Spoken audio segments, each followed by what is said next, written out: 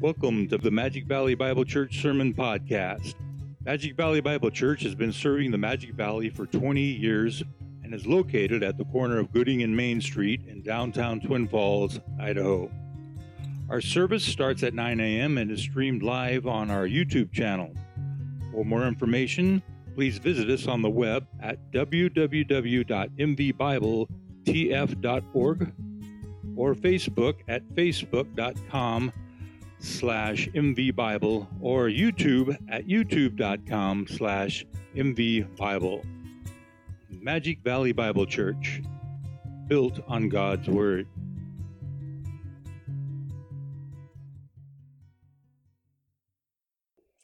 Take your Bibles, open them to Jonah, the book of Jonah, chapter 1. I want to read the three verses that comprise our study this morning. Starting in verse 1 of Jonah 1, the word of the Lord came to Jonah, the son of Amittai, saying, "Arise, go to Nineveh, the great city, and cry against it, for their wickedness has come up before me." But Jonah rose up to flee Tarshish from the presence of the Lord. So he went down to Joppa, found a ship which was going to Tarshish, paid the fare, and went down into it to go with them to Tarshish from the presence of the Lord. Let us pray. Father, as we come to your word, we know that it assists our hearts. We know that this is the living word of God. We know, according to Scripture, that the Spirit takes the word and buries it into our souls.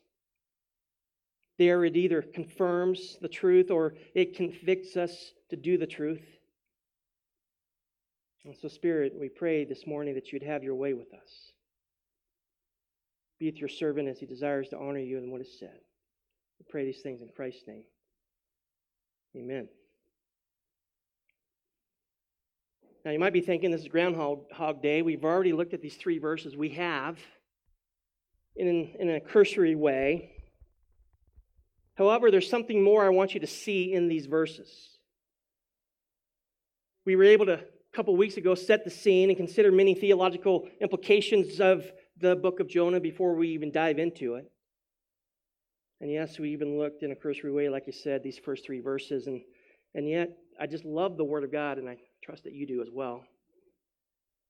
It reminds me of what the Apostle Paul... Now, you got to remember, we had Nate here last week, and the pastor continued to study, and these three verses were continuing to kind of roll into my heart. And yet, I echo what the Apostle Paul says in Romans chapter 11, verse 33, where he says, "Oh, the depths and the riches of both the wisdom and knowledge of God. How unsearchable are his judgments, unfathomable his ways." And so when the preacher kind of sits there, he looks at this and he continues to allow the stuff to mull over into a soul, you start seeing the text in a greater way. And so there's a depth of God's word that when a redeemed believer spends time in the text, it continues to show itself being a lot deeper than when you first saw it. And so though we had a week away from this text, we looked at it, we come back to it. And the issue we see here in Jonah in these first three verses, not only Jonah's call and his commission, but we also noted his fleeing, and that's kind of where I want to go this morning. We noted his disobedience to the Word of God. And what is remarkable, when you think about these first three verses, it just shoots us out into the text without much introduction, but even in Jonah's own word, we start to hear his heart. And he gives us two reasons why he fled. This reminds me much of like King David and his confession of his sins against God with Bathsheba, when he pens Psalm 32 and 51 for us. David, in his disobedience, there's much to learn in order that we guard our hearts when we think about that. He is a great lesson for us to understand the depths of pursuing sin and the heaviness of God upon us. We come to Jonah, we learn much. We learn much of what not to do and what God desires and delights in. It's in Jonah's disobedience that we learn that the Word of God is superior and as well as important to follow. And when that dilemma, when the Word of God says you must do or you go, there comes that tension. Will you obey or not? And that's true for all of us, right? When we open up the Word of God, there is a command from God's Word that we have to either receive and obey or we disobey. There's no middle ground in the midst of that. I think you find yourself in that predicament. I do often at times. Lord, you find myself talking to myself, Lord, I do not want to do that. Bear does not want to go there. For that matter, my flesh is saying, don't obey. That battle that we constantly have. I often pray sometimes, oh Lord, why don't you raise somebody else to go do that? Or we want to obey only the things that are easy. But as often with the Word of God, it shines and it touches the nerve within our soul. God so much wants to sanctify us and make us holy in such a way that He will put His finger on the areas of disobedience that He already knows in your life. The Word of God, like I said, shines His truth. And often it calls us to do some things that we wrestle with. That is what's facing Jonah in these first 3 verses. And if we are true to our own hearts, we can certainly identify with him on this issue. So let us take a little bit deeper and practical look at what is happening in Jonah's heart here, so as to learn, to gain understanding, and to line our hearts up with the truth and what God is doing with him. And in your outline, you notice that the first thing that we see in verse 1, and in particular verse 2 as well, is the clear indication of Jonah's disobedience, his turning from the Word of God. I mean, look at verse 1. It comes out and says right out of the chute, the word of the Lord came. That's when we rise up and we listen, right? The word of the Lord came to Jonah, the son of Amittai, saying, arise, go to Nineveh, the great city, cry against it, for their wickedness has come up before me. You read verse 1 and you look at it, it's a simple call. Arise, go, proclaim. That's it. There's not a nuance here. There's not something going on in the life of Jonah. This is something that was clearly directed, and often when we see in the Scriptures, when God speaks to his prophets, it's very clear. It's very clear.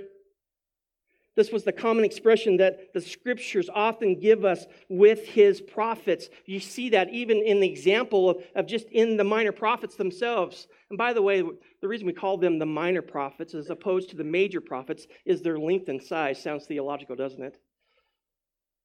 But Jonah finds himself, because it's shorter, in the minor prophets. But even in these 12 minor prophets, God spoke this way to his prophets. We think of Joel 1:1. Where the word of the Lord, the word of Yahweh, came to Joel. The prophet Hosea, chapter 1, verse 1, the word of the Lord came to Hosea. Time and time again, God spoke, and the prophet listened and was called to do the Lord's bidding. For that matter, this is what has made them a prophet. God spoke to his prophets, his chosen ones, and they were to be a spokesperson for God. Whatever he said, they must do. God would speak and the prophet would respond.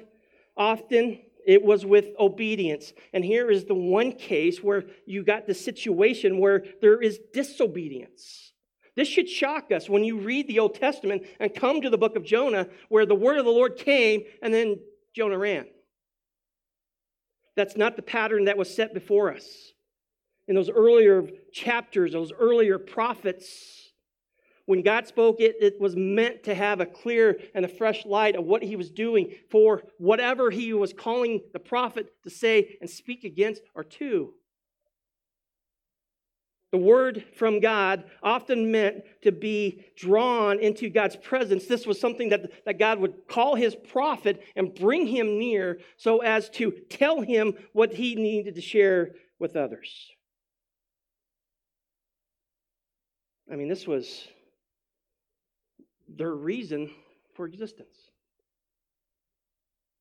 To be the mouthpiece of the holy God. And you think about the burden on their shoulders. You think about it. When the word of God came to them, they had obedience to adhere to exactly what it said. God was demanding that. And this was something heavy on their lives. It was a fire raging within them. They could not help but get it out.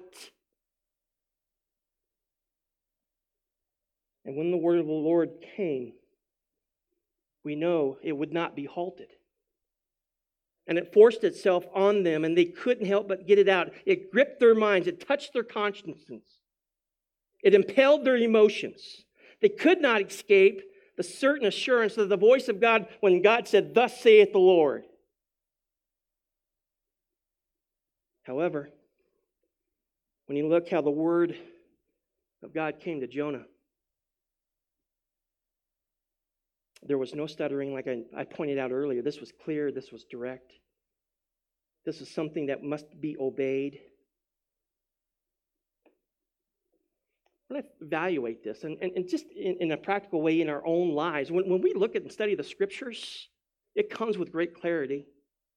But usually that's not where the issue is. I think that we exactly understand what's going on. It's not that it was difficult to understand. Problem is that we just don't want to do it. There's this fight within our soul. There's no misinterpretation here of what Jonah was called to do.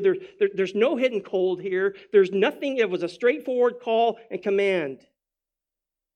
And this is how the Word of God comes to us often.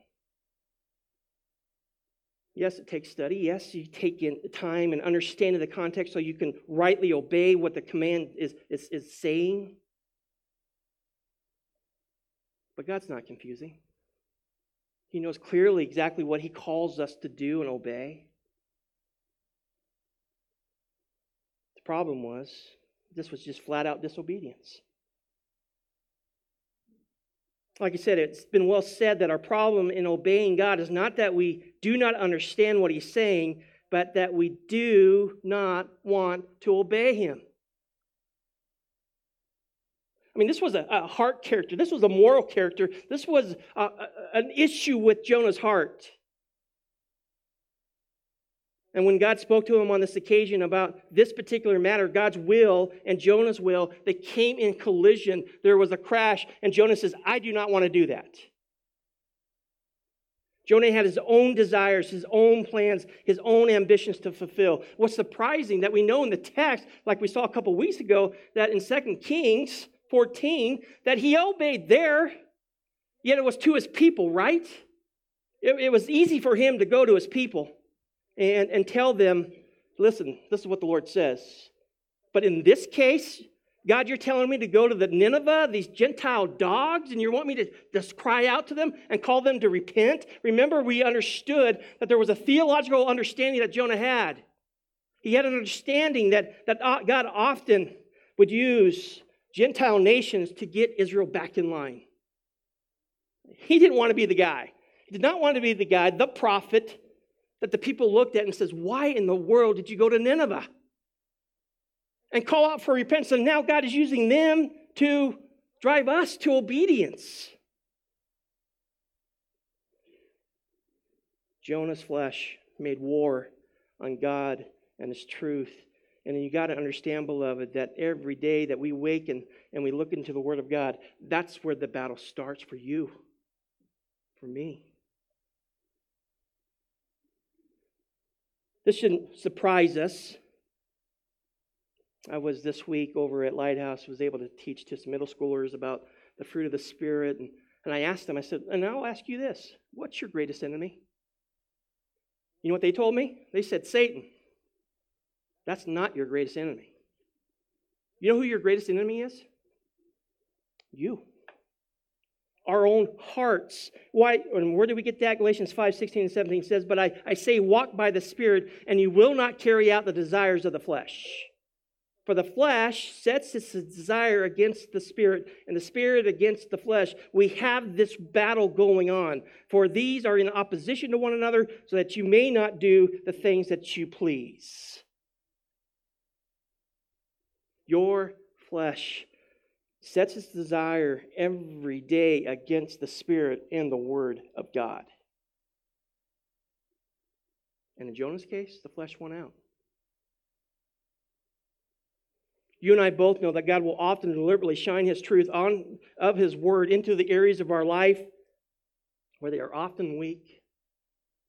And He wants to know, will we be obedient or not? Oh, you can call it a test. You can call it a sanctifying process. But the question is, how will you respond to the truth? Beloved, this is how much God loves you. Don't take this as some kind of painful drudgery where I have to do this because God says to do this. We get to do this because this reflects the holiness and the glory of God. With the precision of the Word of God, it is able to penetrate our hearts, and it helps us to understand what is right, what is good, what is holy.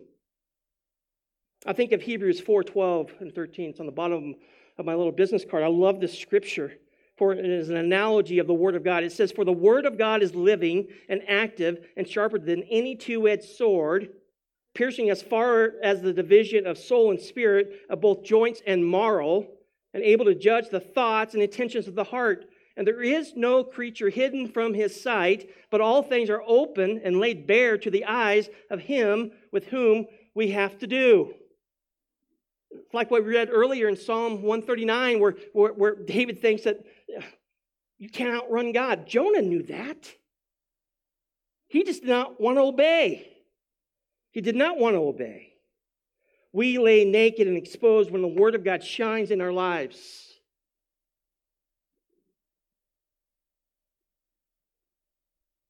I mean, you think about it. Even from the outside, if we were to look at Jonah's actions, we would think, oh, he's just doing the Lord's bidding. He's already done it once. Matter of fact, even in his busyness of desiring to take up his affairs and go on a ship and head somewhere, from the outside, his activity looks like it's godly. Don't ever think just because we're active in the kingdom that we're obedient to Christ. Too often there's a working within our soul that we would rather run from Him than to embrace His truth. We expect the prophet to obey, but he doesn't. He brings this flurry of activity. He, inside his heart, was running. And when we get this, when we finally get to Jonah chapter 4, in verse 2, we hear Jonah's heart. He says, he prayed to the Lord and said, "Please, Lord, was not this what I said while I was still in my own country? Therefore, in order to forestall this, I fled to Tarshish." We get this. Why? Because "for I knew that you are a gracious and compassionate God, slow to anger, abundant in loving kindness, and one who relents concerning calamity." He did not want the Ninevites to understand and experience this grace. How does that apply to us today? It's very clear. We live in a world that is so gone, embracing the immorality of the world, of the flesh. And too often we could be so comfortable, locked up in our four walls, that we don't even want to go out there because you don't want to be defiled. Listen, they need Christ. And that is the call. You needed Christ before you came to know Him. And this is the desire that God is telling Jonah, I need you to rise up and go to this wicked people and call them to repentance. Call them to repentance. Jonah didn't want anything to do with that. This was in his heart. And he came out running from God's word. And how often do we do that? How often does it say when we study, I do not want to do this? How about even the fruit of the Spirit, right? We like to kind of pick that apart. Remember in the Scripture, it's only one fruit. And this is the outcoming of the fruit in the Spirit. And we get to that and we say, you know what? I'm not very patient, so I'll just have to work on that. No, listen, beloved, if you're in Christ Jesus, you have the fruit of the Spirit, and you must be patient. Jonah, he runs from God's word. No way was he going to give up his love, his reputation to his beloved Israel. And he knew. He knew that God often used Israel, like I said earlier, to bring Israel back to obedience by using foreign nations, Gentile nations, against them. Like I said, in a very practical application of our own hearts, do you find yourselves there when you open the Word of God? I mean, we almost treat the Word of God sometimes as you know what? You read it and you look up and see, is God looking at me? Because I don't like that. So let's flip it.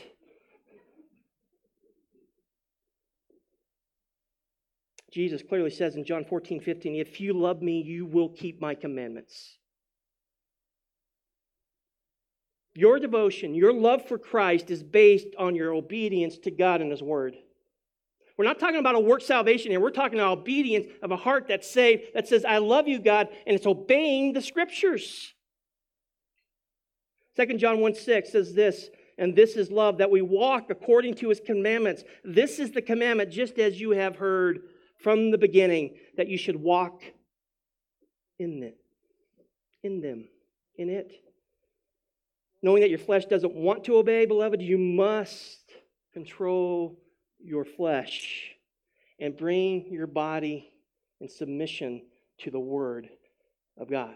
Case in point this morning, how many of you thought this morning, oh, we lost an hour? The flesh is saying, oh, sleep in, sleep in. Does your flesh speak to you? It speaks to me. It tells me it does not want to do the things of obedience. It doesn't want to gather and be blessed by the people who are here.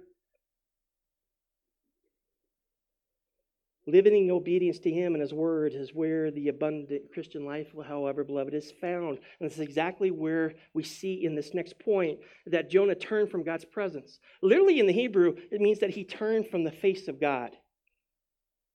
He ran outside of the blessings of what God would do in his life. And so when you look at verse 3, it says, but Jonah rose up to flee Tarshish from the presence of the Lord. Very clear, from the face of God. So he went down to Joppa, found a ship which was going to Tarshish, paid the fare and went down into it to go with them to Tarshish from the presence of the Lord, from the face of God. Twice, the indication of his heart is being revealed. And God is so kind for us to see that, to see this example, exactly what's going on in his heart, because we often find ourselves there. When we get to verse 10, same thing. At the end of verse 10, he was fleeing from the presence of the Lord. Constantly. This was his heart's desire. This is something that he was motivated to do. And like I said earlier, he was schooled. He understood the omnipresence of God. He knew he couldn't run from God, but he knew that he could get away. And God maybe can look elsewhere instead of into his own heart. He was fleeing from God's felt presence in his life. He was fleeing from the relationship that he had with God. And we know that. We understand that place where there's prayer, there's a relationship. You understand the relationship, not only the covenant relationship with God, with Israel, but the covenant relationship that we now have and experience in Christ Jesus. This closeness. And often disobedience to the Word of God, we do that. We find ourselves outside of His blessing because of our obedience. We don't want any more conviction. He was fleeing the call to evangelize. He was fleeing from the blessings of God. In his disobedience, Jonah endeavored to go as far away as he could. We noted that. Tarshish was the furthest place away from Nineveh. He went to an extreme. And it literally came at a price, not only physically, but spiritually. He paid physically for a fare. He physically left. He went down into the ship. And then spiritually, Jonah paid a price, knowing that being in God's presence, being in His face, is the height and joy of anybody who knows God. Psalm 16:11 says this clearly. You will make known to me the path of life. In your presence is fullness of joy. In your right hand there are pleasures forever. Jonah had forsaken all that in his disobedience. Even though Jonah disobeyed and fled from the blessings of being in God's presence, this is what's remarkable. As we continue on, Lord willing, next week, it's remarkable. Even in his disobedience, other people were blessed. How do we know that? We see some spiritual fruit even in his disobedience, which is kind of remarkable. I think part of that is just trying to show Jonah that he's still in control. God's still in control. But when he gets to the ship and he encounters these sailors, who, by the way, serve false gods, we find them in the end, if you were to look forward to verse 16 of chapter 1, that in the midst of his interaction in his disobedience with these sailors, it says in verse 16, then the men feared the Lord greatly, and they offered a sacrifice to the Lord and made vows. Commitment. In the midst of Jonah's disobedience. I just love our God in this, that even in our disobedience, he can and will and make glory for himself. There are times in our lives when the Lord will employ us in his service despite our disobedience, and he reminds us, even in our disobedience, that he will still get the glory, honor, and praise. And when that happens, and you see the hand of God move, even though you are out of his presence, out of the face of God, don't think that in your disobedience, God is finding your disobedience and finding it acceptable. Oh, we do a good job of trying to push our disobedience in such a way in a category as to justify it. Yet God is faithful, even in your disobedience, to do what is right and good, according to his truth and according to his glory. Listen, we'll park the bus here.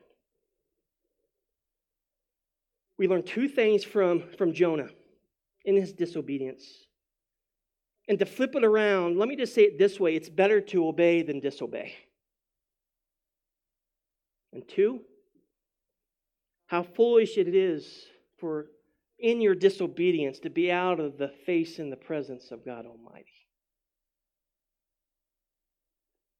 Listen, when God says go, go. You will find delight there. You will find happiness there. When God says obey, you obey. When God says trust, you trust. When God tells us that it's better to be in his presence than outside of it, trust that. Listen, the onslaught's going to come against us, right? It's going to come against the truth, but it's better to be here than there.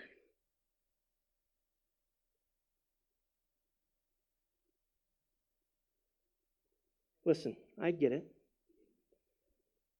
But our flesh, I have found, that wherever my heart takes it, it will follow. Never have I lost separation from my flesh. It always follows what the heart says to do. And so may we pray in such a way that when we look at God's word, may we hold it dear in such a way that we obey it, even if that is kicking and screaming. Amen? Let us pray. Father, again, we thank you for the simplicity of the word. So much to be learned there, Father, in Jonah's disobedience. Father, we desire to be obedient to the word. We say that up front, and yet, Lord, we know that in practice that will be challenged. I pray, Lord, that you will use your Spirit to confirm the truth that is taught, that we would see the significance and the joy in following. That your ways are true. They are a lamp unto our feet. They point us to what to think about you. They point us to understand what is good, what is holy, what is right. Why? Because thinking that way, living that way, brings us into the presence of you. First and foremost, we know that starts with receiving Christ as Lord and Savior, where we repent of our sins, where we change directions and we walk in the power of the Spirit. Our repentance leads to faith, that we trust everything that you have given us, and we have hope and desire to walk in it. So, Lord, our simple takeaway is that may you find us obedient, knowing that obedience leads us into your presence, where there is worship and devotion, where the Holy God is. We love you, and we thank you. And we pray these things in Jesus' name. Amen.